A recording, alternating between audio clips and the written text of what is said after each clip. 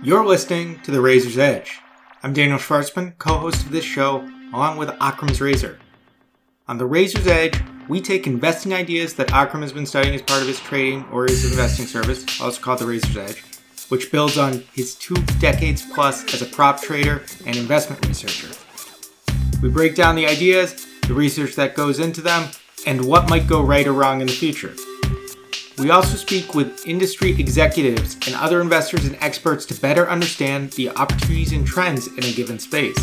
And I bring a generalist take based on a decade of investing and reviewing thousands of investing ideas and seeing how they played out during my time at Seeking Alpha.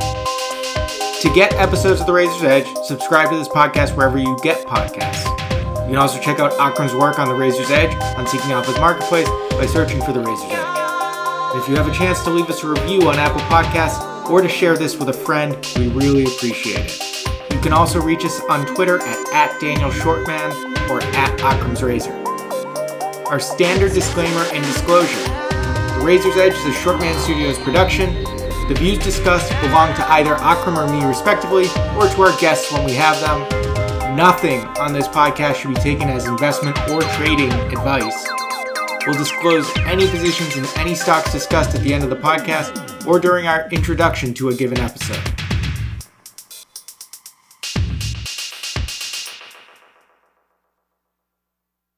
This week's episode flips the script, at least a little.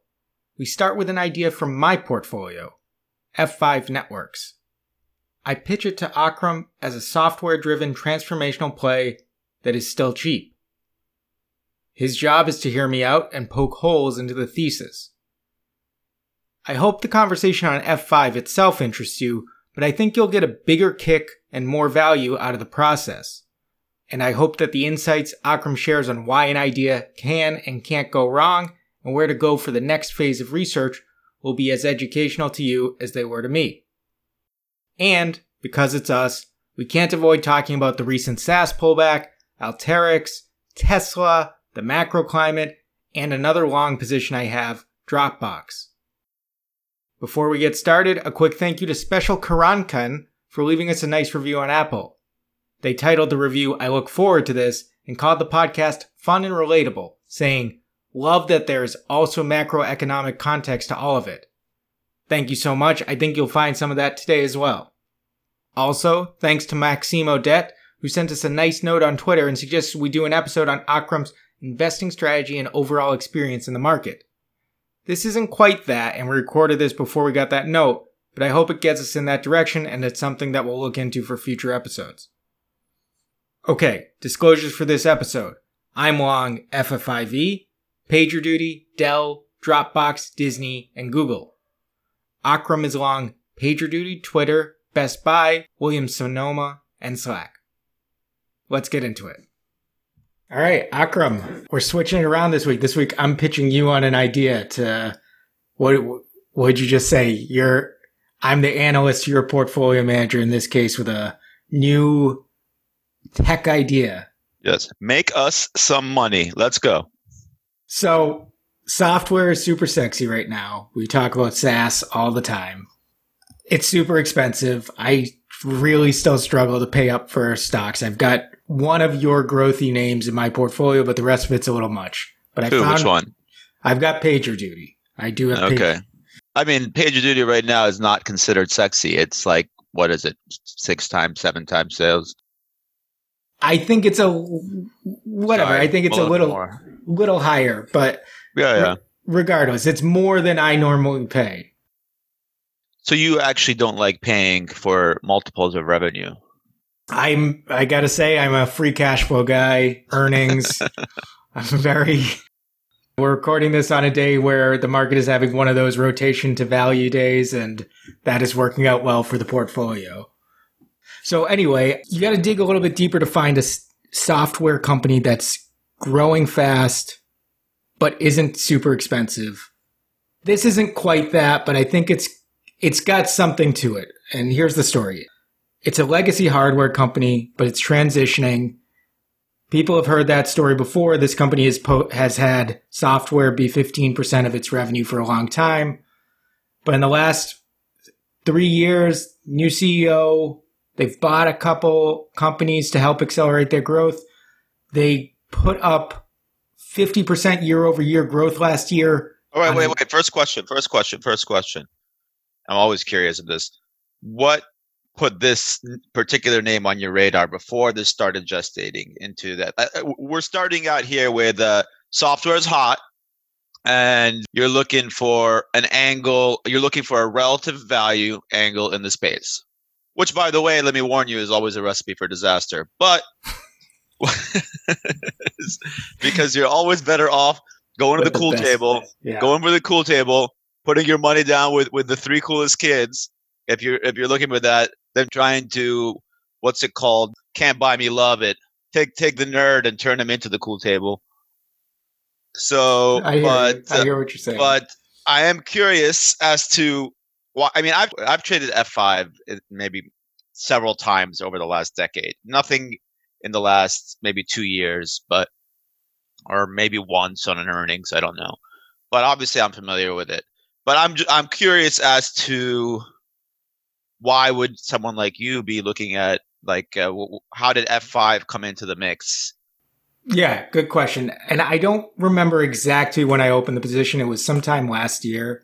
I think the reason I brought it to you is because as we've been spending so much time talking software, and as I've, since leaving Seeking Alpha a little over a month ago, I've been restudying my portfolio, and I kind of looked at this, re-underwrote it, as they say, and then it sold off after earnings. And so I thought it was interesting. Why it popped up on my radar, I think, was probably 2 or 3 things. So from a portfolio perspective, I think I'm underweight tech, which is not trying to have some platonic value for how much tech I have on my portfolio, but it's obviously an important sector. And I just felt like I wasn't spending enough time there. I'm still looking for stocks that trade on reasonable cash flow multiples, as I mentioned. F5 trades at something like 15 times trailing free cash flow, a little bit less, actually, I think. So that's something where, okay, that seems pretty reasonable to me. Probably read a couple write-ups here and there, and so it was interesting enough to look into. And I think when I kind of studied the setup, and I think at least the case, I don't know if this is what brought me there, but the case I would make now is that in this market, it's a good point. Relative value, I mean, come on. There's a reason that stocks trade differently. And if a sector is hot, you may as well ride the big winners. And if it's not hot, there are other things that are going to hurt you. You can't just go for the cheapest PE. You can't, basic screening doesn't work. So finding transformations where the market isn't assigning credit to something and somebody has a reputation for something and you think that reputation is going to change. I think that's the story I want to tell. I don't know if that's what brought me to F5 originally, but I think it is. All right. Yeah, no, I get it. Fair enough. So continue. So F5 Networks is the company, and its legacy application delivery controller, which they would sell as hardware. The way I understand it, it's basically a piece of hardware that they apply onto in-house servers to help you manage server load. If you're trying to launch a new website or a new app and you're trying to get millions of people or thousands of people, whatever, you need to balance the load. You need to make sure that it stays up online. The website stays up. Their hardware would provide that. Obviously, as people move to the cloud, hardware for private servers is not super useful. So they needed to adapt to that. And they had a longtime CEO who tried to leave in 2015. I think the new CEO, there were some issues, so that CEO left. CEO finally stepped down in 2017. They brought somebody else on. And you can see starting in 2018, even in 2018, there's still product revenue. Their business is 2 parts. It's product revenue and services revenue. Services is actually the bigger piece of the puzzle. I think it's still 56% or so. Product revenue is what they're hoping to grow, is I think the straw that stirs the drink for them. And if they can grow software sales instead of relying on hardware sales. And so in 2018, you start to see the transition where in the first quarter or two, that product revenue was declining year over year.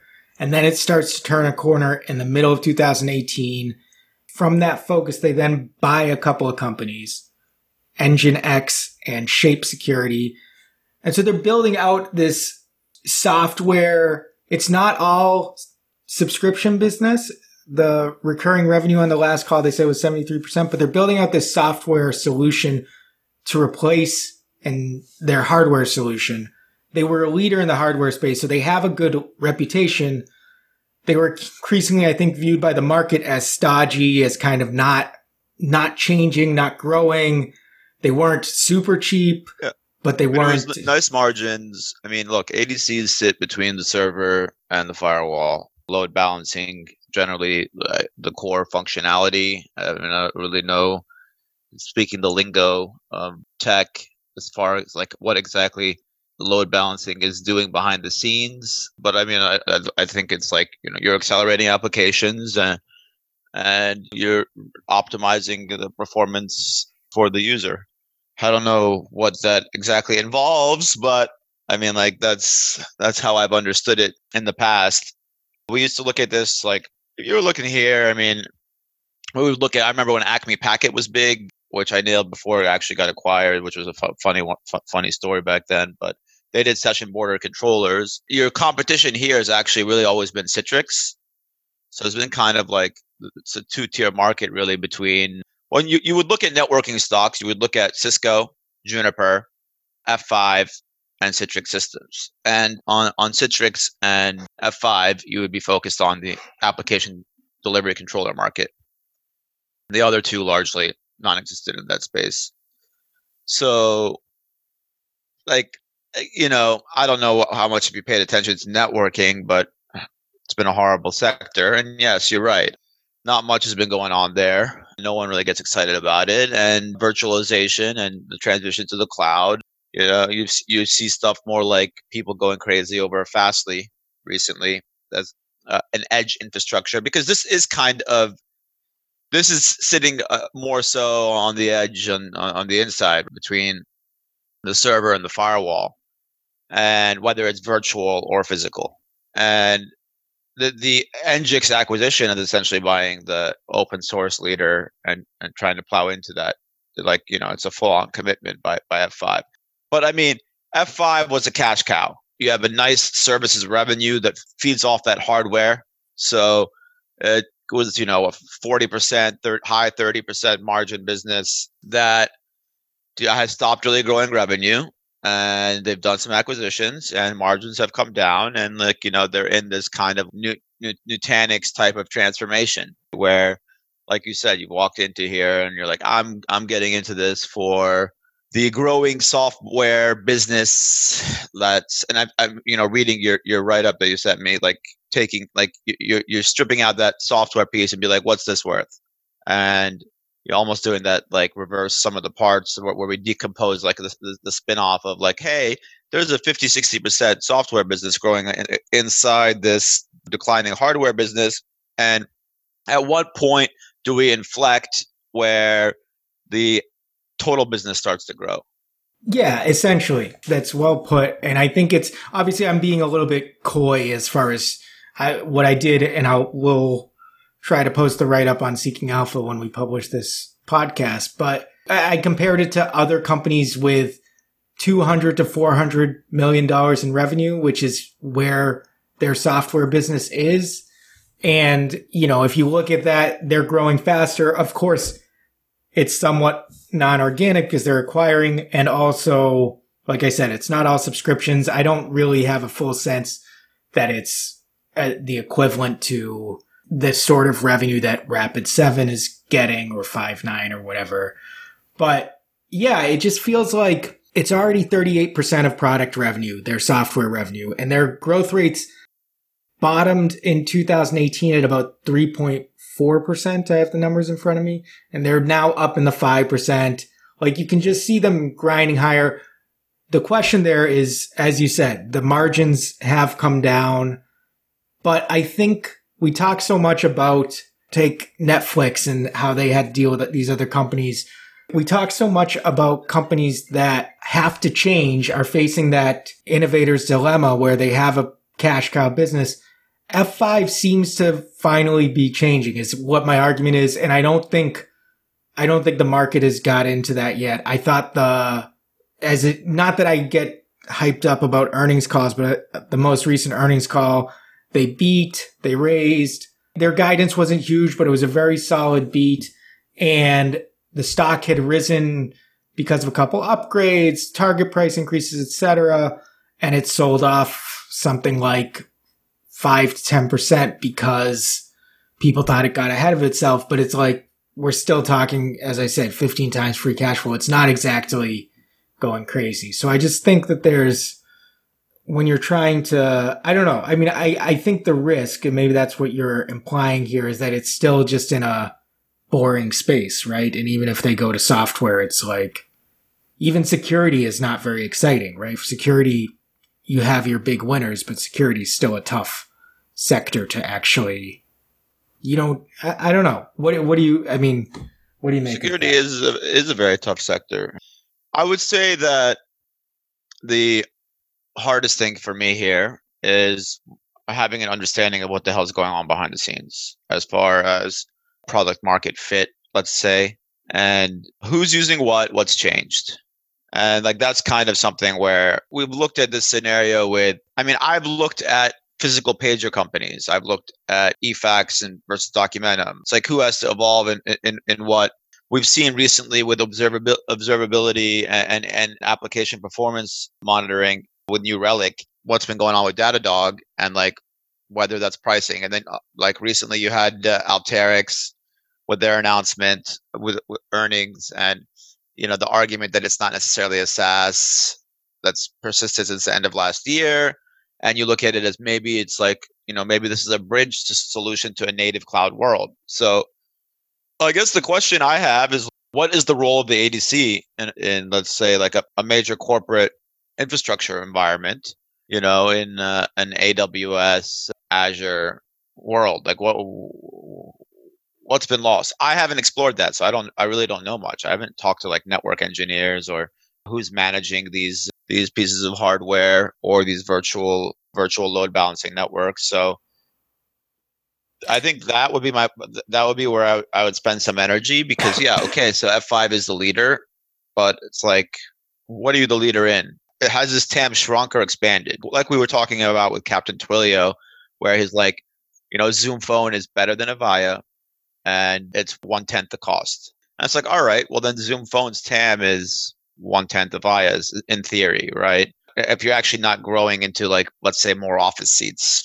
on planet Earth by expanding it in some greenfield manner.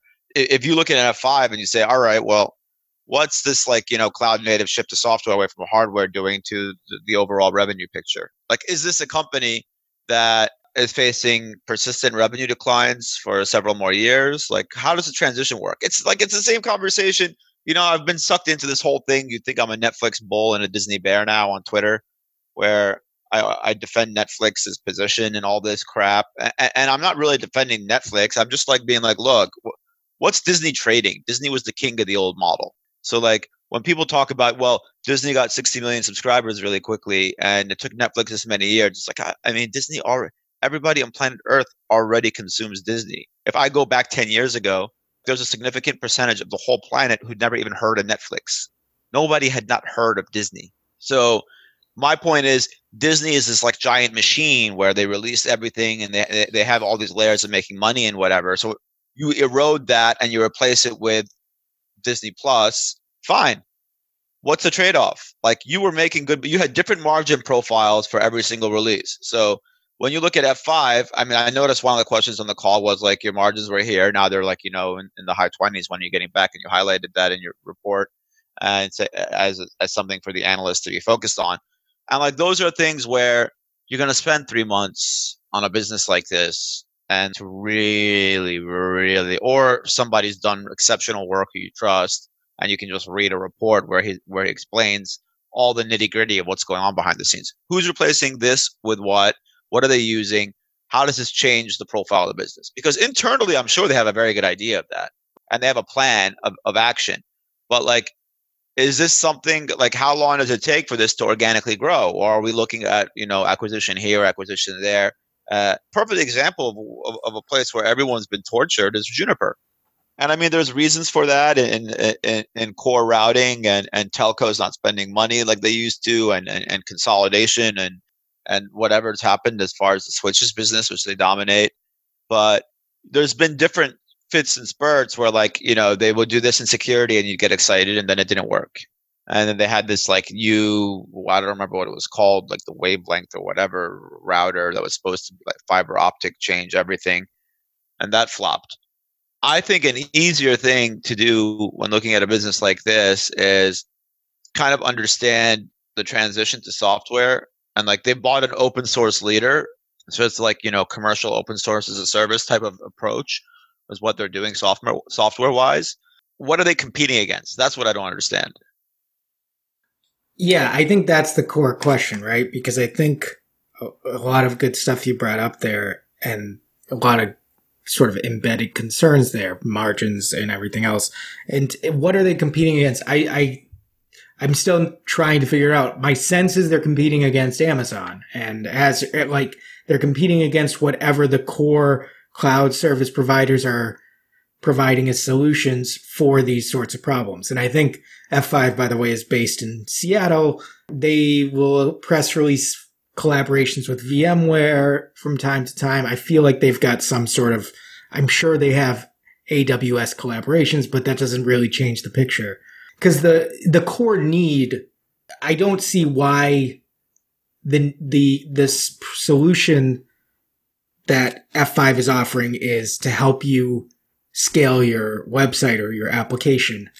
I presume that need is going to grow over time. Whether or not they have the best solution, the end market of, I need to deliver something to millions of people, I think over the internet, I think will grow.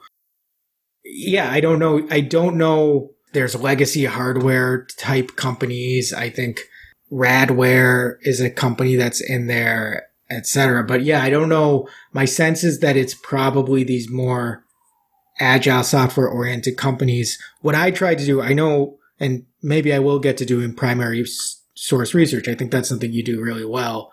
What I've been trying to do to provide secondary source research to compare to that is to, first of all, their overall revenue has never declined in an annual basis. They are obviously have acquired a couple firms, and they spent over $1 billion on those firms. And they have that services business, which kind of product revenue has dipped negative, but has been positive for a while in the last 4 quarters. I mean, the service business is the ADC appliance business. It's a component of selling hardware. But yeah. I think there's some software component to it. I got a sense, I forget where it was, one of the calls they disclosed that NGINX may have been acquired pre-revenue or was very low revenue when they bought them, but they mentioned that there's some service application. Yeah, but getting aside consulting, professional services, etc., you're essentially talking also about, I don't know what the mix is, but it's software and support that goes with the appliance that you're buying contract-wise when you buy the hardware. You haven't abstracted the hardware completely away, as you do when you completely virtualize something. But there's a software element to anything. Like, you have software to run the application, which you're paying for, and eventually it's just removing the actual physical hardware completely. You still should look at that as part of the legacy business of the product. Yeah, and that's, for all that I talk about the software, it's still, I think, overall something like maybe 15% total revenue, because I provided the product revenue percentage. Yeah, I mean, that's one thing about on-prem. Obviously, when Larry Ellison used to make fun of on-prem, he used to talk SaaS. Sorry, he would just be like, "Look, yeah, we have this thing called maintenance and support, which is like typically 20% of the license, a new license sale. When you'd buy something, you'd contract for 3 years of that." Oracle's business model and SAP's has been buying software companies with installed bases and raising the maintenance and support annual take rate over 20%. Like, I mean, that shit started out in like the 15% range. And I think in some cases it's been as high as 22%. So like that's a subscription, that's a recurring revenue business. And that's essentially what you're buying when you buy a legacy software company, because it'll be like, hey, we'll buy this and we'll drain the cash flow. So and that's when Larry Ellison says that SaaS is just another way of naming that. That's what he's getting at. Instead of structuring a big upfront purchase and then this smaller recurring revenue stream. He's saying that the argument used to be that when you sell a new license, you discount initially for the software upgrade, and then you have another component, which is the maintenance and support. And it's saying that SaaS is the exact opposite. You're flipping the equation around, where you discount extremely aggressively on the year one, let's say, subscription, and spend heavily to acquire the customer. And then the price works its way up in the out years if you can get them to commit to a longer cycle, like 3 years, for example. So so that understanding the components there and understanding the business environment, those are, or sort of the competitive environment, I think those are the biggest weaknesses in my thesis right now in terms of I don't understand it well enough. I tried to surmise, I looked at Gartner product reviews, get a sense, and F5 and NGINX are all kind of in the 4.5 to 5 star range. F5's Glassdoor ratings are trending higher. There's not sterling, but giving you a sense. I get the sense from reading comments both on Glassdoor, Seeking Alpha, wherever else, that there's definitely a cultural shift that needs to take place from the legacy hardware to a more software first company. So that's sort of an internal thing to watch for. Yeah. And I guess the two directions that I think this goes wrong are, one, that ultimately that competitive space, I don't understand. And they just kind of, maybe they grind at 3% year over year growth, but it's not very exciting. The other one is the margins component, as far as they're still producing free cash flow quite nicely, but their operating margin, the most recent quarter, was only 15%. And it usually is, I think it's 40% is probably non-GAAP, but it's like 28 to 30% GAAP. And they have, you look at their proxy and they're management's graded by revenue and by EBITDA.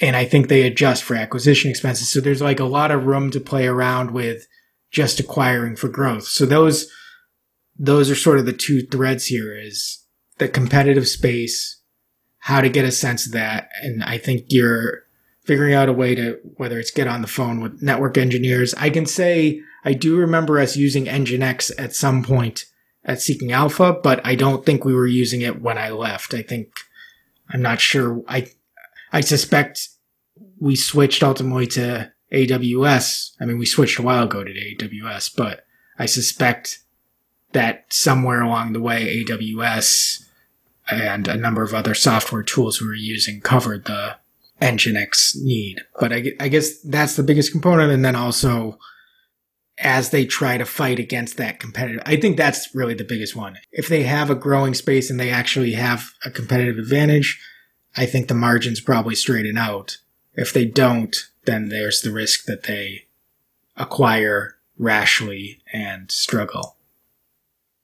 Yeah, I think the challenge when doing something like this is that we often try to do kind of what it is you're doing, which is look at a theme in the market and come up with, let's say, a backdoor way to exploit it, versus saying, hey, F5 has all these customers that are on this, and they will have to transition to this because this is a better product and they need it.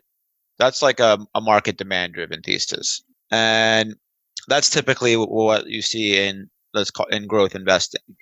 So if I was to poke holes here, right, I'd say that what you haven't been able to articulate to me, I guess, yet is what's the secular demand driver that they're taking advantage of here? Well, why do I really give a shit if you're taking a hardware software mix and bringing it into the craze world of all software where you get a higher multiple? So if that's what's going on behind the scenes, or is there a reason that whatever it is you are doing has now a huge tailwind from an end market demand standpoint, and that you have now architected to do, and you can exploit that with your customers and be like, hey, we've been doing this for you.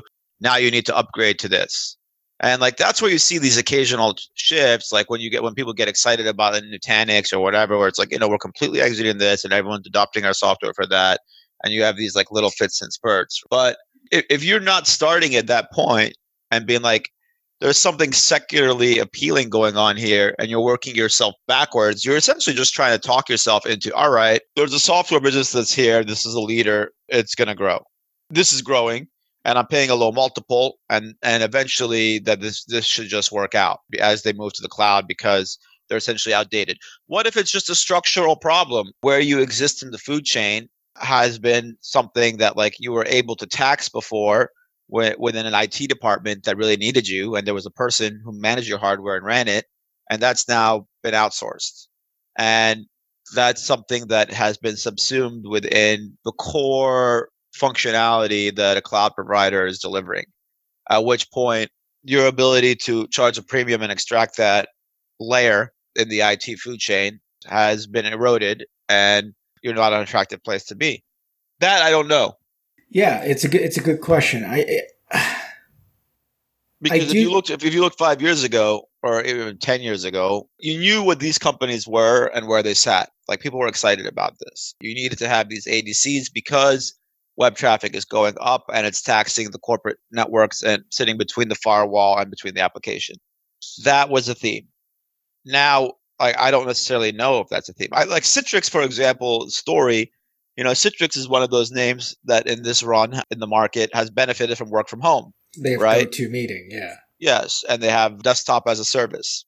It's been one of these like, virtualization plays where you can spin off a virtual desktop for your employees, as they're sitting at home. That's a different story. That's one where you say, okay, they have a demand driver that's working in their favor. Well, we've seen it with Zscaler and Endpoint and like, I mean, there's a few of these players in security where it's also like it's just kind of been like, hey, they're sitting at a pain point that COVID basically exploited. I don't really know what, like, even going through the most recent conference call, what exactly F5 is sitting at that enterprises need. And like it's just a company where I look at it today and I'm like, this environment with the way sales are being done and the challenges and the longer sales cycles and the size of deals that they've traditionally done, like it's hard to get excited about it in this window. So I do feel like there's a little bit of a not stylistic tension, but maybe this is where value investing gets it wrong too. But like, the multiple does lower the bar here. They don't need to. We mentioned PagerDuty earlier, which is, what are they supposed to grow 33% revenue this year or something like that? Like 20. I think their guidance is 28, 29. Okay. I don't want to raise the bar on them. And they do serve a new need, etc. And so I get that.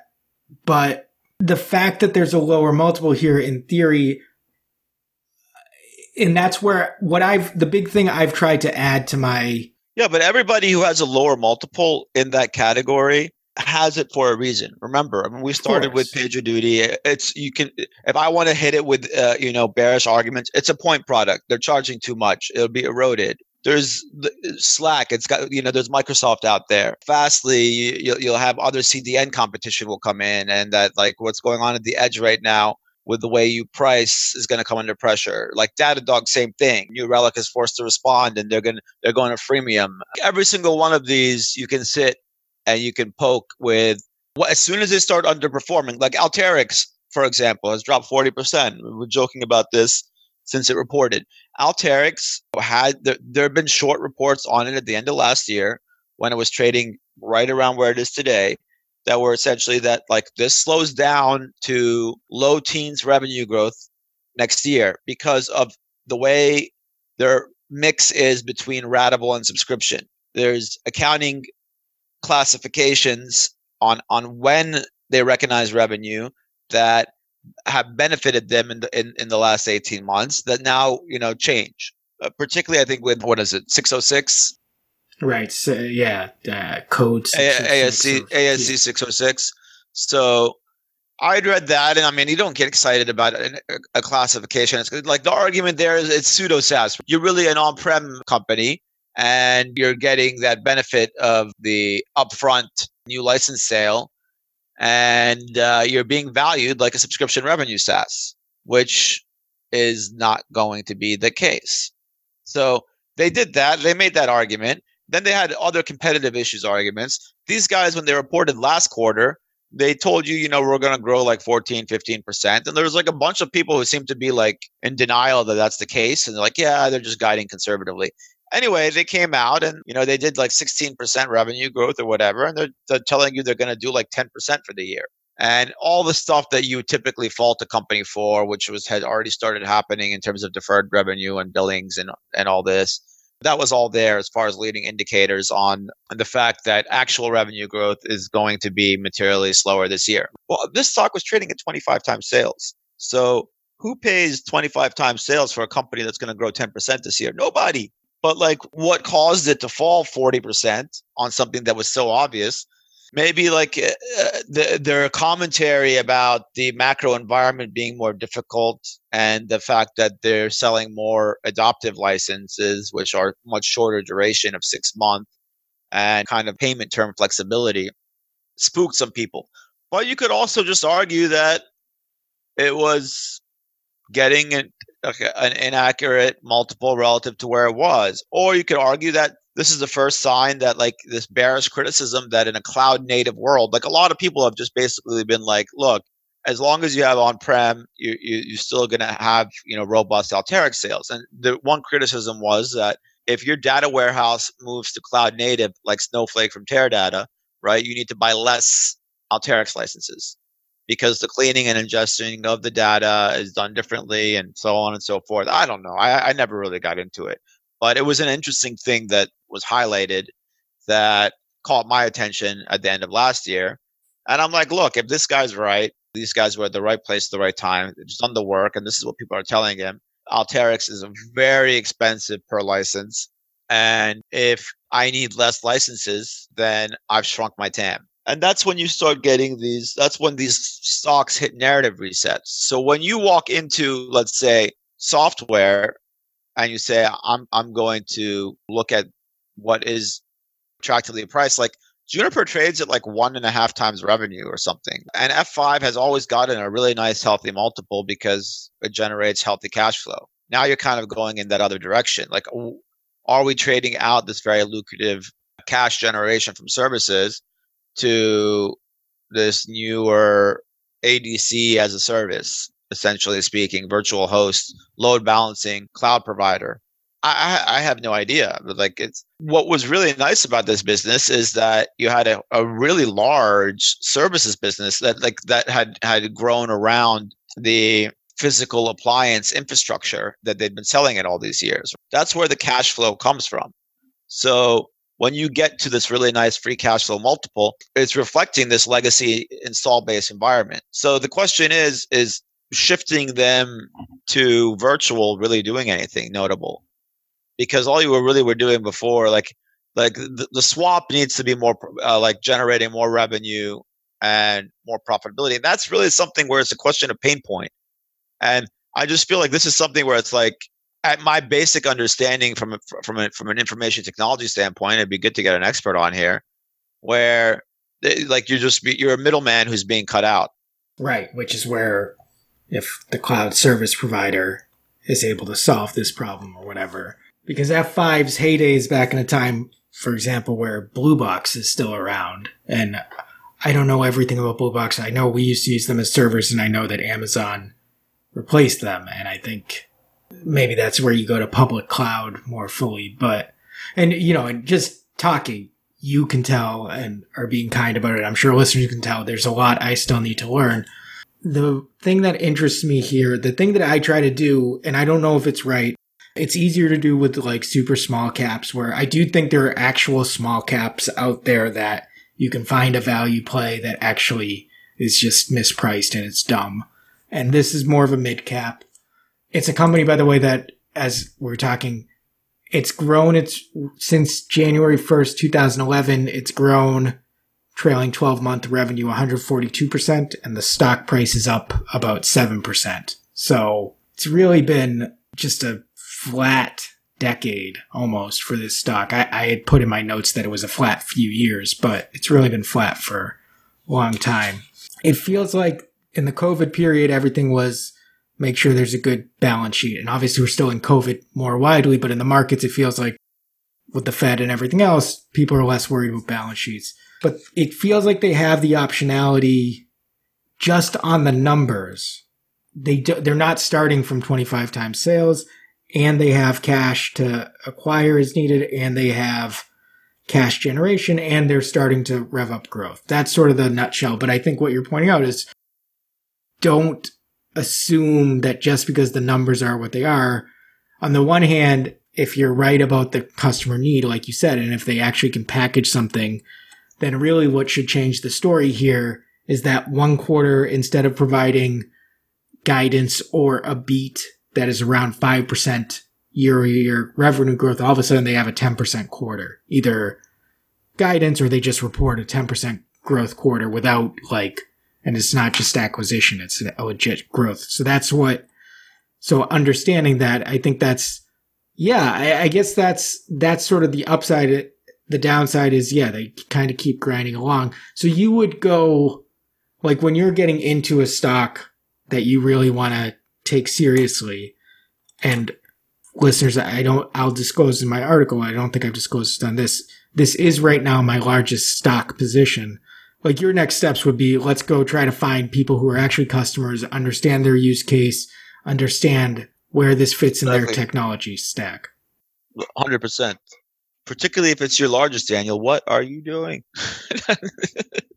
Ladies and gentlemen, there is a difference between somebody who is experienced as an editor and a hobbyist, not hobby investor. I invest, but it's definitely a different approach versus a professional. So I think it might be interesting for me, but also for listeners. What does that mean? Are you scouring LinkedIn? Are you looking at their 10K for customers and going from there? Or how do you... Are you asking me to give the keys to the kingdom? Well, whatever you're willing to disclose, your highness over there. But no, what's the... You don't have to give away secrets, but what's the general... When you say this, are you it's so easy today. You can sit on, I'm looking at some people just responding on stuff on Twitter as far as Alteryx, and, you got data engineers and whatever popping up. Yeah, I would talk to customers, people who are responsible for the product. LinkedIn used to be, in my opinion, the best place to start. Hacker News, Reddit, these are good places. There's new products attempting to fill in. We've discussed this, where you talk to people who work at companies, but I think networking these days is the easiest thing ever. That's maybe you just have to. You can set up expert calls. It's not very complicated, right? True. So if you're really serious, you've got the networks there that will go get the person for you in the space, pay them for their time. But people are just so apt to talk about what they do and give away information there, that there's just so many ways to swoop it up. But yeah, I would talk to customers. I would talk to former sales reps. That's understand what their story was, what they were. Yeah, you work there. How are you selling this? What's your pitch? What are you trying to do with the customer? What's the directive internally? Are you working through your install base? Who's doing what? What are the needs that are driving things? How's COVID impacted things, et cetera, et cetera, et cetera. Yeah.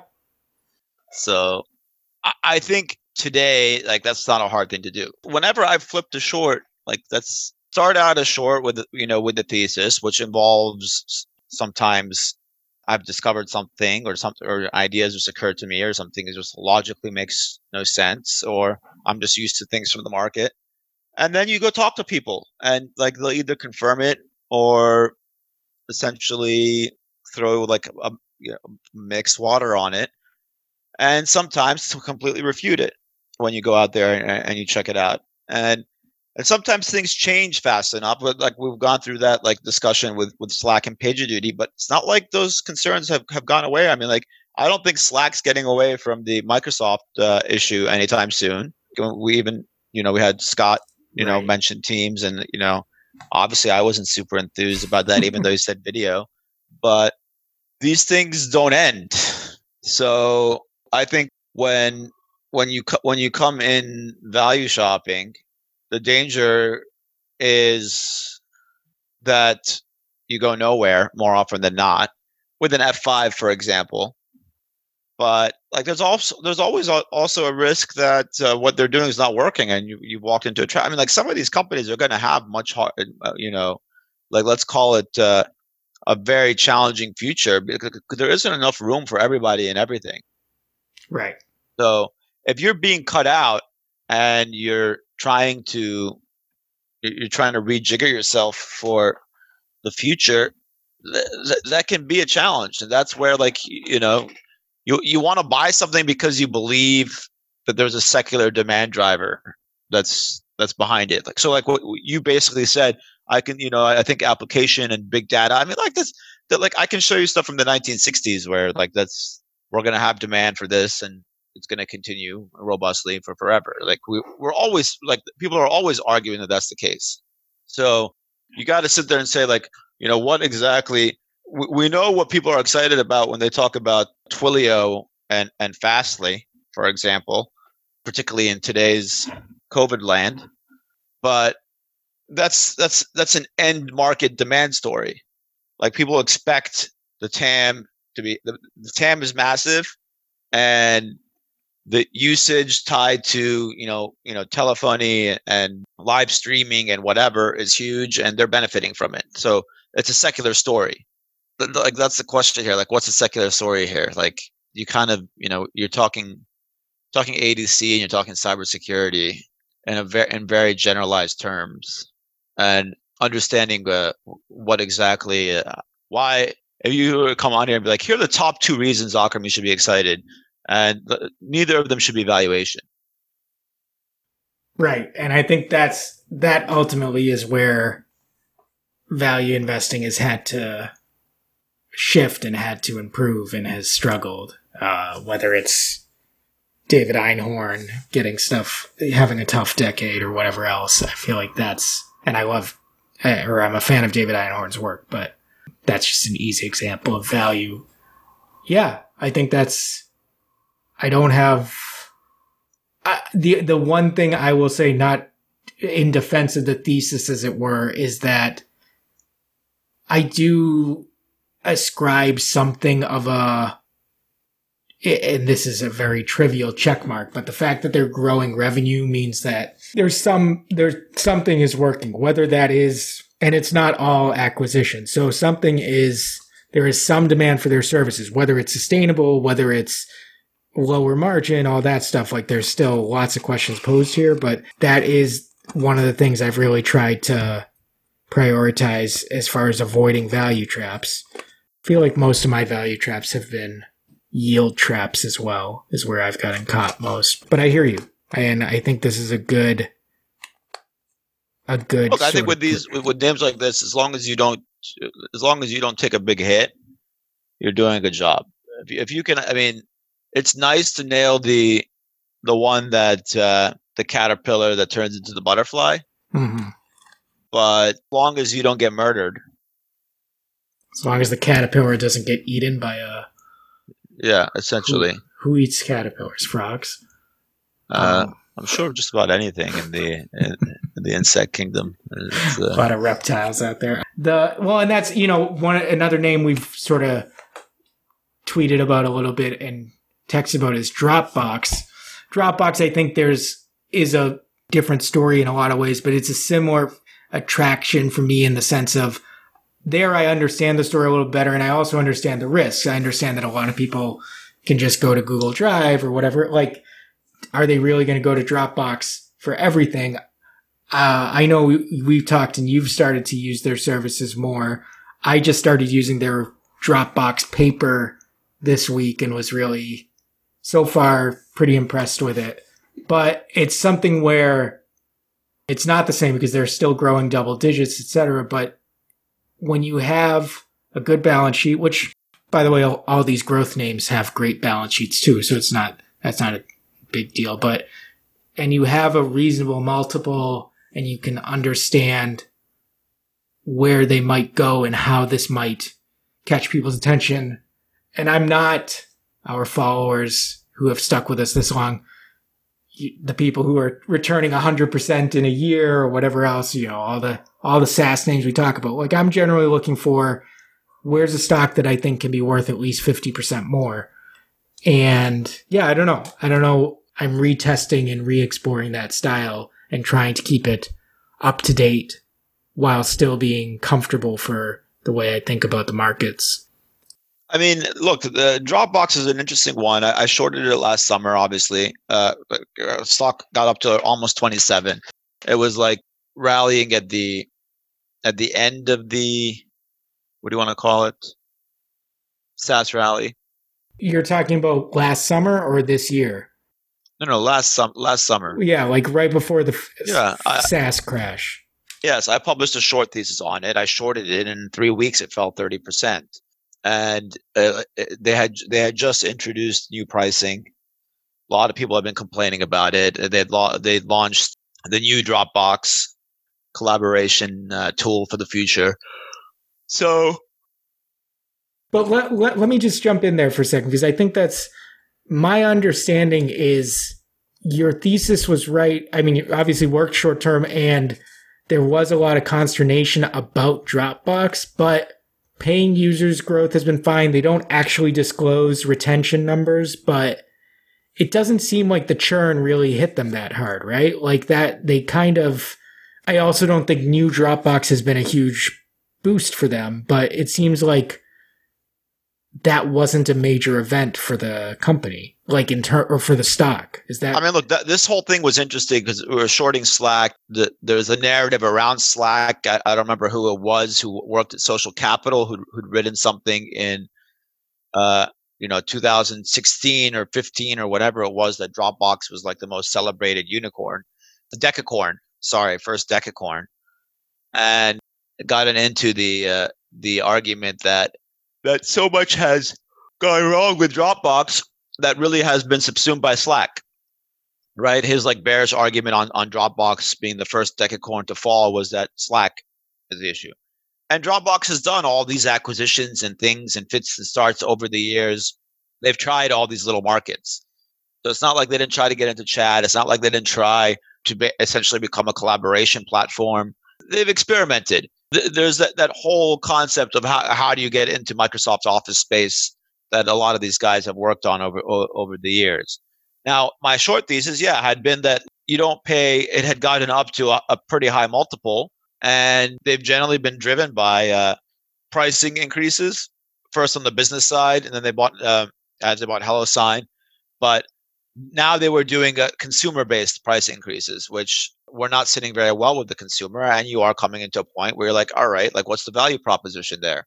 And when I fast forwarded, let's call it several months later, I just kind of felt like there's always an element with these things, and we've done this with PagerDuty, where it's like, how sticky is it? People make a fuss, they do all this, and then they don't cancel.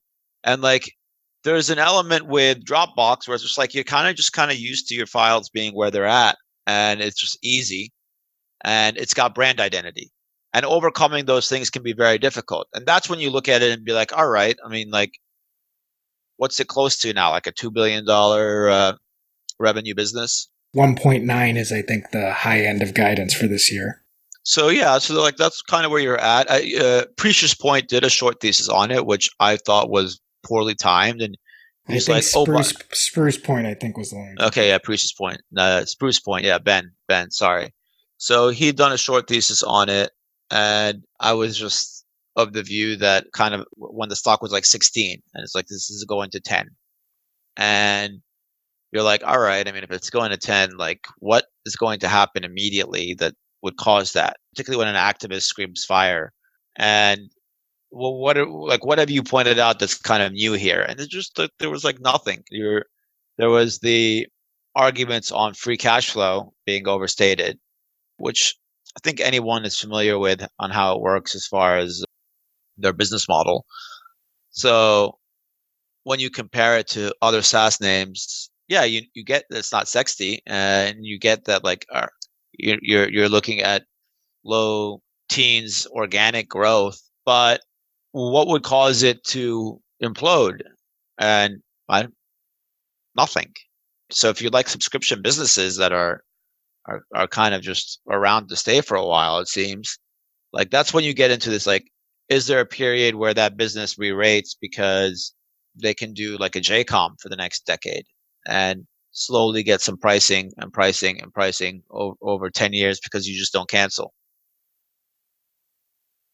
Well, I think it's also, I think that's maybe what I've been waffling around with value versus growth, is that there's a bit of like what actually, there was a guy who posted a Substack on, and I didn't read, or I think I read it once, but don't remember it perfectly, but it was something like why stocks go up or something. And it was real. I think I took away it was basically about revenue growth, but it's even more, I think there's a story. And if you have a story, obviously that's Elon Musk's game or whatever else. I think value investors are used to, a little bit of story, but also a lot of the numbers. And I think that tension of how much do the numbers, we have followers who are growth investors who I think are quite smart, who when they talk about a stock there's almost nothing about valuation. And I get that valuation shouldn't be the first thing, but I think that sort of, where does that actually fit in? Because ultimately, as Scott said on last week's call, at some point you want the cash flows to be justified by the price you're paying for it. How do people think about that when everything is a story? And is the narrative, in case, like even with Alteryx, you were saying it's as much a question of, is this really just not a SaaS story like it thinks it is, as it was the fact that they guided well below revenue expectations and posted like 17% year over year growth. The conundrum between how much does the valuation matter and how much does the story matter is, I think that's to me what growth versus value is really all about. And I think the market is sort of still, for all the winners that this year has produced, I think it's still in flux. I think the economy is bound to have an impact on what's going on. And also, I mean, if you, my honest opinion on this is that like deep value investor is spending way too much time looking at the financials of the company, and that on the other end, a growth, let's call them a thematic investor, think ARK Invest, for example, is just way too obsessed with the theme, right? And it's that balance that occurs in the middle. Like if you're really getting things wrong in value, you are most likely holding a business as dying, because I mean, there are some dynamics, I think, in emerging markets and frontier markets and other things where companies are compounding decently and FX neutral, growing decently, that are just out of favor with flows. And that's obviously a broader theme in investing the last several years, as the giants have soaked things up and tech has grown as it has. But I do think that, like, you talk Einhorn. I mean, Einhorn's just gotten a lot of things wrong. There's not much else to say. Yeah, I mean, I think about Einhorn, and we had on my other podcast, we had a guy who is on Twitter now as the Inquisitive Investor on GM, General Motors, and that's like the auto sector has been a tough sector, and GM doesn't actually produce free cash flow when you get, like, it was just a weird analysis to do. Look at Tesla. People have been saying that the competition is going to kill Tesla since 2010. I mean, I remember the Tesla IPO. We've talked about it. It hasn't happened yet. 10 years is a long time. So if you're going to buy an electronic car today, maybe you can argue we're about 6 months away from or almost there for that completely changing. It's just been Tesla. There's just nothing else to say. No one has been able to effectively compete. So I think when you look at something like that, the people who have picked on it, like they've picked on it and about accounting and fraud, well, prove it. Like if you want, if it was about killing Elon Musk, then those attacks failed. So like we've seen Wirecard recently, which went on for forever, millions of dollars missing. NMC, Enron. When you look at these things, like you got to pin it to them. So with the amount of turnover that there's been at Tesla and the amount of people who've gone and left, like either there's a huge amount of people who've signed NDAs who are not sharing, who are not willing to blow the whistle on complete fraud. And like it's not like it doesn't seem like Elon's an easy guy to work with. So like I would think that there's a ton of why would you leave a company that stock price is about to shoot through the roof? There's obviously been doubters. He must be really, really, really difficult for a lot of executives to handle, considering how much turnover they've had. And none of these people have come forward and been like, yo, there's shenanigans here. And I was forced into it. And like, here you go, SEC, who he insults and makes fun of and does whatever. So like, I think that like, when you look at something like that, it's a class. People like, there are things about Tesla which are remarkable about how high it's gone and why it trades so much value, like on a daily basis. Like, how is the stock doing the dollar amounts regularly that Amazon and Apple do? But is it an example of growth versus value debate? I mean, yeah, to a degree, but competitively, they've succeeded. I mean, I drove a Tesla for a weekend here, and I've been in Teslas over a dozen times over the years, different models and everything, and didn't think much of it. And when I drove one for a whole weekend during COVID, I loved it. I'm not going to go buy a Tesla. I'm not going to make an argument for the stock. And I have really no clue how that story ends, and I'm not really vested in it. But I do look at it and say, look, I mean, for this thing to lose badly, which has been the argument, it hasn't been that like, hey, it's just mediocre. It's been like, this is a zero. And supposedly it's been almost a zero. He's told you that, right? I mean, Elon tells you like every 6 months, we almost died. You guys didn't know it, you know?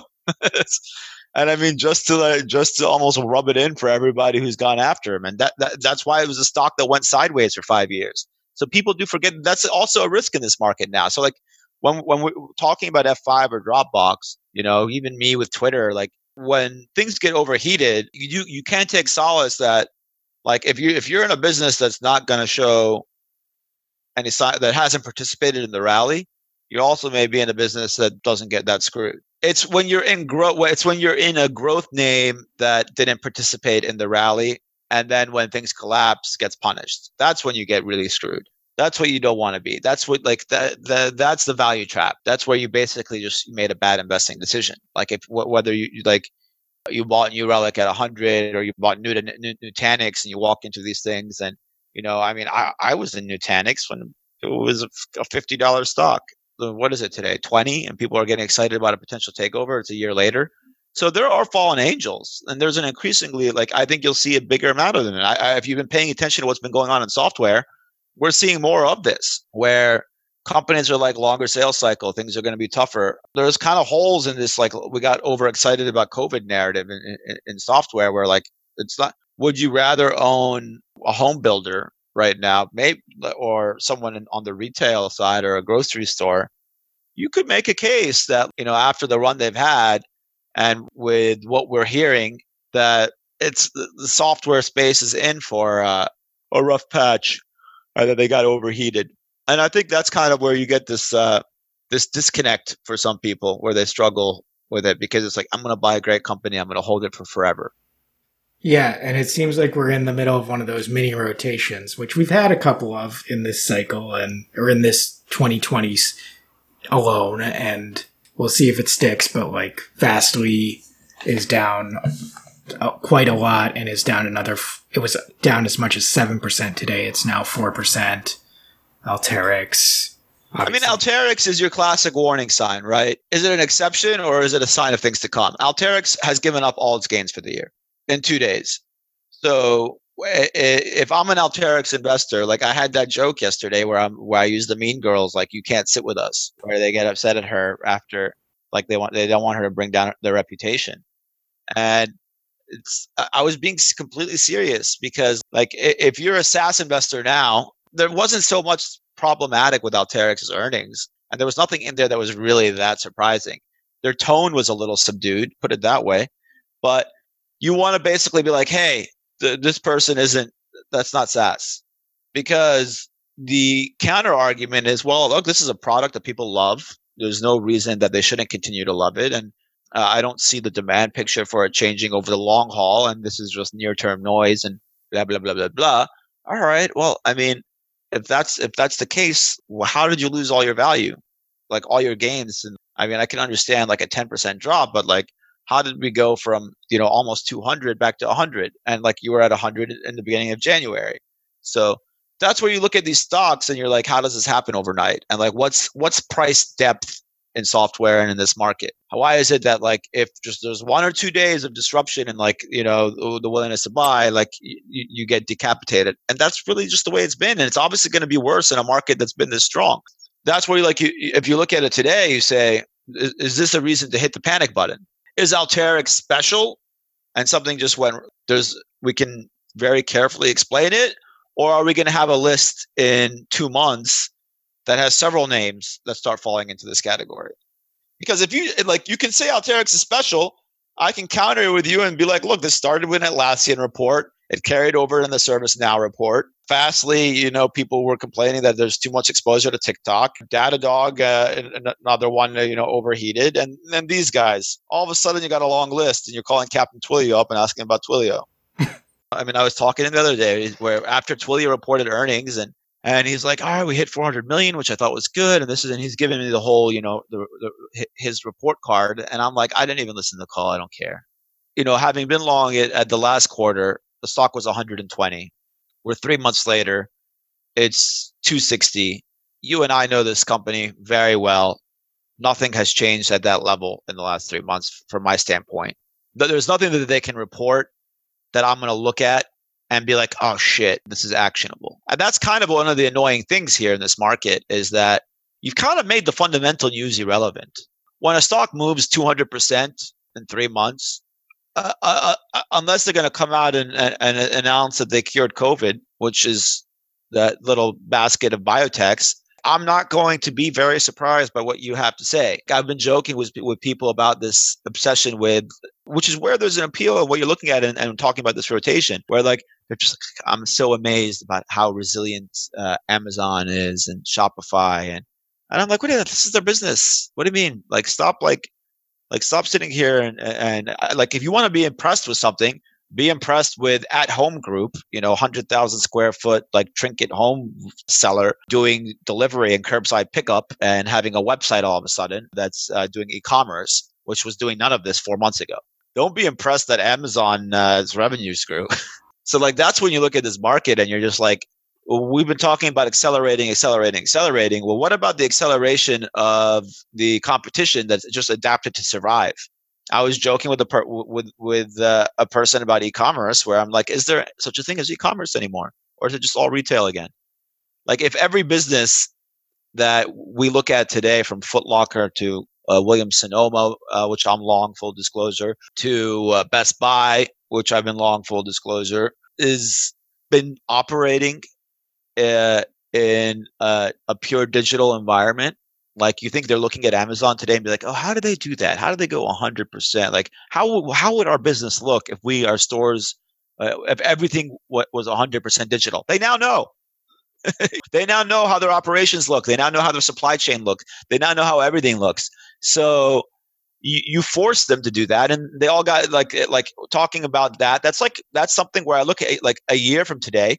Am I going to be looking at Etsy and being like, oh, awesome, they sold 400 million in masks? No, I'm not. So like that's another thing where you could maybe make an argument that you would benefit in an F5 or a Dropbox as this enthusiasm over that something is a subscription business just by nature wanes in the same way that something is an e-commerce business. Like, you can make really crude jokes about like, all I just need to do is label something with e-commerce and someone will just come over and take it like it's candy. That's been the stock market for like the last 3 months.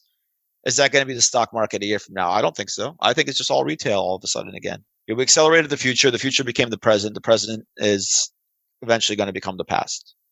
Well, it's all the talk about the second wave of the coronavirus or whatever else. It feels like there's still a lot more to come in the market as far as shaking out.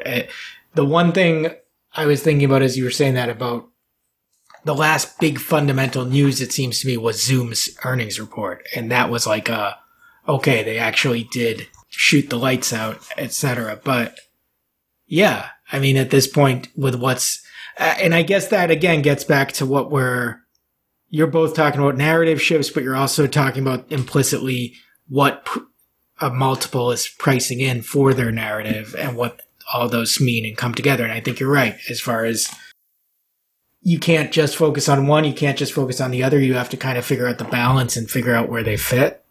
I have started to do that with F5. I still have a lot of work to do as far as understanding the full. I like the number side and I'm starting to see the story side, but definitely there are still question marks out there that need to be. Yeah, you want a leading indicator about why this business is about to inflect again and enter a growth period that's above average. Like Fastly and we can argue that Fastly and Twilio both just last quarter when they reported, they both had metered usage pops tied to the virus.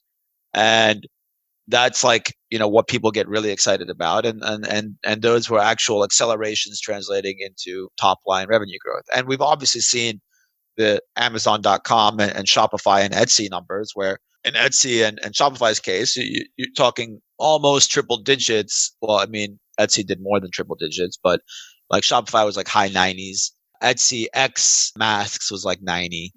So revenue growth in a quarter, the type of stuff that people are like, wow. And those stocks have been running since, early April on that, like day in and day out, day in and day out. So stocks tend to get in front of certain things like this. It's very rarely that like everyone is completely flustered. I think that COVID has created a lot of these scenarios where like you see these wild moves because it's impossible to keep up. Like if you're following this and that, you're not thinking about, oh, everybody locked up at home spent a lot of money at home. That was just a company that just no longer was on your radar. I think that's, whether we're talking about camping and Thor and Campers Worldwide. That's because I own it, but I owned it before COVID and I owned it because I thought they were going through their inventory correction and that they were going to go back to a upcycle and there's a secular driver there. I actually sold some of my shares at $60 a share, which was like right when the market was like, wait a second, we can't travel any other way. We're going to start traveling this way. And I still held on to most of them, but I totally lucked into, I recognized it, but I did luck into that thesis as a big winner. So updating we recorded a podcast as the correction was starting, where we were still talking about the Democratic primary to then all of a sudden things really look like they're going to hit the fan. And so then that's when you're looking at your wallet and figuring out what is nailed down. And then you go to the CARES Act, et cetera. It's a constant, you have to update what you're I just did a note for like the first thing I've written in a while for subscribers and just like friends on like the macro picture and the stimulus and Trump and what he passed over the weekend and unemployment insurance and all that jazz. And when you look at it, who are we kidding? If you had asked me when we discussed this, I thought this was going to be done by summer. Who thought we'd still be here? I thought come September, life's back to normal. And there was arguments that the warm weather, when we initially were looking at this, would be bad for the virus. There's a lot of things. And then we hit that point right around Memorial Day where things started to look like we made it past the eye of the storm. And I mean, we're kind of now in this hybrid world, but I'm more in the camp that we return to the old model more than I was before. I don't think work from home is any panacea.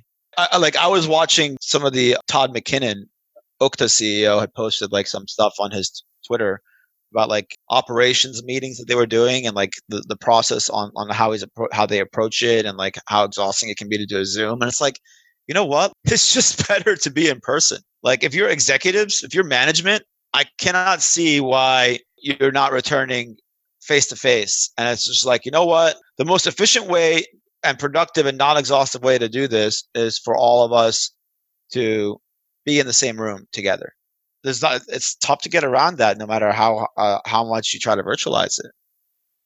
Yeah, I mean, I have personal bias there because I've worked from home and I still think it's for a lot of people effective model. Yeah, but I tend to agree with you. I think you're going to see changes on the margin. Yeah, but you're not running a $20 billion company. Is my point, right? Like yet.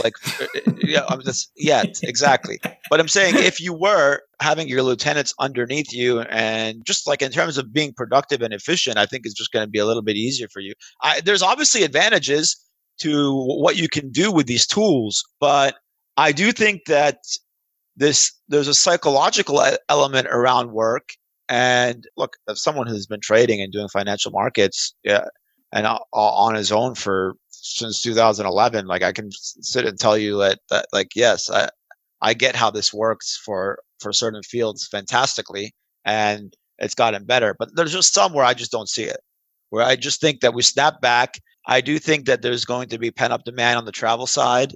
I do think that I think if you're looking at writing the press releases a year from today, nobody's going to be excited about e-commerce next year. Like we won't be like, oh, I wish I had these e-commerce companies in my portfolio. I also do think we're at a euphoric standpoint in terms of like, anything can be accomplished in investing mentality, like spending a lot of time on Twitter. There's some stuff that's amazing, and there's like you'll read something and you're super impressed, and then you're like, wow, this person's 18 years old, and you're like, that's amazing. But then you're also like, all right, but he's also 18 years old. There's an element of that on both ends. There's the start where there's the part where you're like, that's amazing. Then there's the part where you're like, everyone just kind of thinks that they're going to be rich investors investing in tech and software, and like it's just done. It's been it's been entitled to them, and it'll be willed, and there'll be an army of Captain Twilios. I just don't see it. Yeah, I mean, I look back and I read that 1967 with Liam Lewin, that 23-year-old tycoon, who by the way ended up being a very successful guy, and just like how he's doing it, how he conquered the markets, and like it's just like I saw people punching time cards and saw the optical scanner come out, and I knew that was going to be big. Every company he invested in was bankrupted in like 3 years. Like they were just gone. Now, that's not the case with a lot of what we're talking about today, but the case of I'm not 45 years old, I'm 23 and I can see the future, that element, and like you're a guru. Like I had a run-in with one of these SaaS gurus this week, this Puru or whatever, on Twitter, where the guy has done he's got a huge following of people who invest in SaaS. More power to him. He tweets regularly. He's been giving great calls and advice, and he's laid out this view of buy till you die, right? Hold till you die. Good businesses, don't try to time the market because you can't. It's not the first time we've heard this argument, right? How many great investors will tell you market timing is impossible, stocks for the long run, and so on and so forth. Buy good companies at reasonable GARP, growth at reasonable price, invest, hold, diversify, etc. And he's been saying all that, and particularly with just a focus on SaaS. I see his tweets, I see everyone following him. I've not learned one thing about a single SaaS company, not a single point detail about anything written there, which is like there are kids on there giving more advice. But what I do see is, someone who's actually been trading the market great and he's timing things good, and like is a financial guru to people who are trading, telling them not to trade. And he comes out with a call last week, right around, as the SaaS stocks start falling, of like, I'm selling these names, I'm getting out of Fastly and whatever, because I've just made too much money since April at Surreal. And I know this is not what I advise you to do, but like, I'm going to do it anyway. So like, I just like literally just made a joke, like it's whatever happened to SaaS till I die. And what's next shorting? Boom, attacked, and it's like, come on, man. It's just like, hey, we're giving, tongue in cheek, you make a trading call, it's fine. But like, if you're going to get on and preach it like it's a religion, don't trade, and don't time, and then make a timing call. Okay, we're going to come out and say like, you know what? Maybe you shouldn't be preaching, and maybe that this dynamic of this market is hard to gauge, and it's been so volatile because it's been so fluid. and we really struggled with where things are going to be, and that's human behavior. And when you see that, it's alarming, and that's like the psychology element of it. For me, where I watch it and like everyone just thinks, podcast. We have a podcast, but put it that way, right? Like everyone thinks podcasting is like, Twitter University, Podcast University. You can sit and I was reading the Atlantic article on what's the deal with Masterclass that you posted. Like, at what point will there be like an app to follow a person where I can see what Dorsey's doing for exercise in the morning, what he's eating, what he's investing in. Like, are you just going to productize a person's life as something that can be followed? So that's when you get to that point where you're like, hey, this has happened before.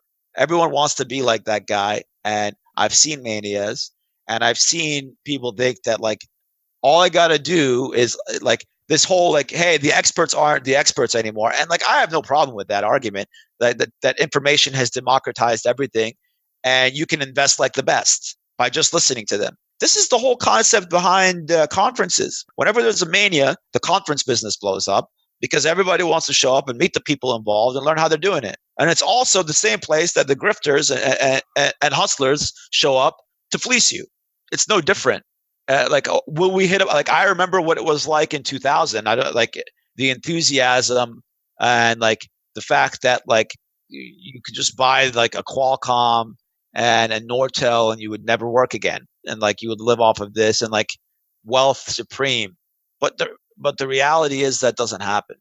And then it'll be a phase when nobody's interested in these stocks. That's where you get into this whole IPO debate. It's like someone's got to sell the stocks when you talk about direct listings and SPACs, and you're skipping steps. And like people are like, the IPO is archaic. It's from a dinosaur era. The direct listings rules and SPACs are next, and it's more efficient. It's like, all right, you know what's great about a SPAC? I don't have the SEC ask me questions. I'm a promoter, and I say, you know what? Pay a premium for me because I'm the next Warren Buffett. Whether I'm the GOAT of Bill Ackman or Chamath Palihapitiya. And like, before I've even bought something, it's implied that I'm created value. That's a bad sign. Okay. I mean, that used to be the stuff that you say, hey, bubble, that people are paying premiums to cash. I mean, like, this is a joke that I got into in 2010 with a stock in the frontier markets where it was just like, hey, you're paying a premium to cash. Well, why? Well, because this sovereign invested. Okay, well, like, have they created value already? No, but their presence will provide access to amazing things. It's not like people haven't always been thinking this way. This happens at the end, and then it's like, you know what? They're going to buy an underlying asset, and the person selling that underlying asset has to be a freaking fool to give it away at a discount when like the IPO process has a reason for doing that. We price here to pop so you get discovery, so you have a higher price. So momentum investors buy in. And then by the time we're exiting the lockup, we've created this level of demand that you are exiting into. And you're going to beat these numbers by the next quarter, and you're going to guide up. And like, it's orchestrated. It's a dance. And you want to replace that with direct listing. Everybody can sell the first day. Well, if the thing doesn't pop and you do 4 or 5 of those in a row, who's going to be interested in whatever's direct listing next? Yeah, I mean, it is funny. The direct listings that have happened have not been successful if you're just talking about optimizing share price. Of course they're not, because the idea is to be efficiently priced on day one. You're not controlling supply. You're not trying to boost demand. You're not trying to suck in retail. These are all elements of the business of going public. Otherwise, sell the business or don't go public. Wait till another point to sell. Every investment decision has 2 sides: buy and then sell. When you sell, it's because you either think it's not going to go up anymore or you think it's going to go down. You don't sell something that you think is going to go up a lot. So anybody who's selling has developed that view at a time. Now, there's reasons, there's arguments, but like for VCs, for example, they can't own a business. That's why you're seeing these things like they don't make their money till they distribute to their LPs or till the whole business is sold. They can't just hold it and take dividends. That's not what they're doing. Like, and that's been a criticism from Jason Fried with Basecamp. And like, that's why you're seeing these micro VCs and things like portfolios of small internet businesses and people who buy these and just hold them, and like, mini Berkshire Hathaways for the internet. And that's a flip side of the model. So I don't think that there's a problem with raising money anymore. Like information is so available. And we're just talking about how like easy it is to get out there and fish around and see who does what and talk to them and ask them questions about what they use and replicate that. So that's not the issue. So when people start talking about these things like it's disruption, that's late cycle warning signs. And like that's when you're like, you know, when the argument is I'm willing to pay a premium because Ackman is a value creator. All right. Would you have said that 18 months ago when the guy thought Herbalife was going to do this and Valiant was going to do that? Yeah.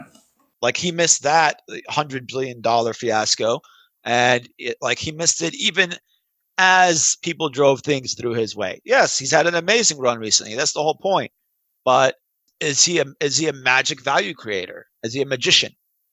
And like the one thing you can take away from doing this long enough is that there isn't. Like no matter how good you think you are, you eventually feel you're stupid, and it can happen repeatedly after like years of experience. And it's one of the few industries where that happens. Like if you're going to be like a legal legend or amazing doctor, like I think it's very rare that like at your peak knowledge of your career that you're going to feel like an amateur.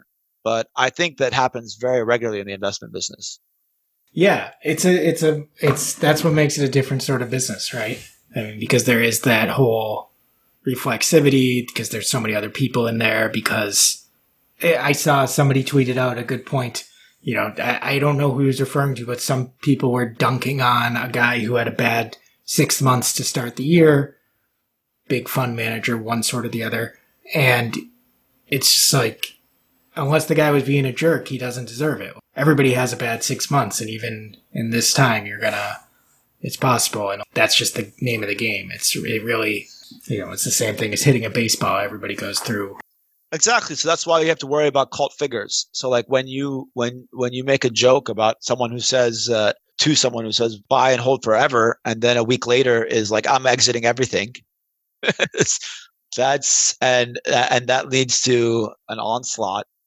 That's a warning sign, because that tells you animal spirits have gotten out of control. Once you start thinking that once you start treating people like gurus in the investment world, you have a problem. 100% agree. All right. I think we should wrap, but go back to where we started. I don't think I've sold you on F5 yet, but I have some homework as far as where to go with that.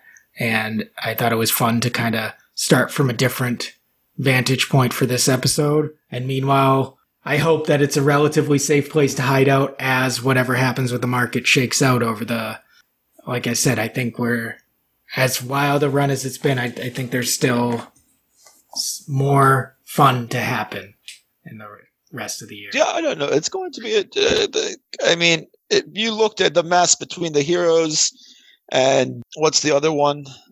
The Republicans calling it the Heroes and Heels Act, and what the president's proposing, and these sides are so far apart that the hangover from a stimulus standpoint is very real.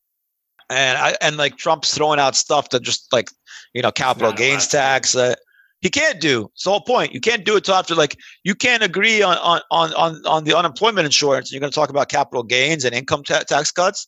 So he's essentially making these promises. He's like, we're going to be looking at this, and you're going to be hearing exciting stuff about this. Well, are you going to be president past November?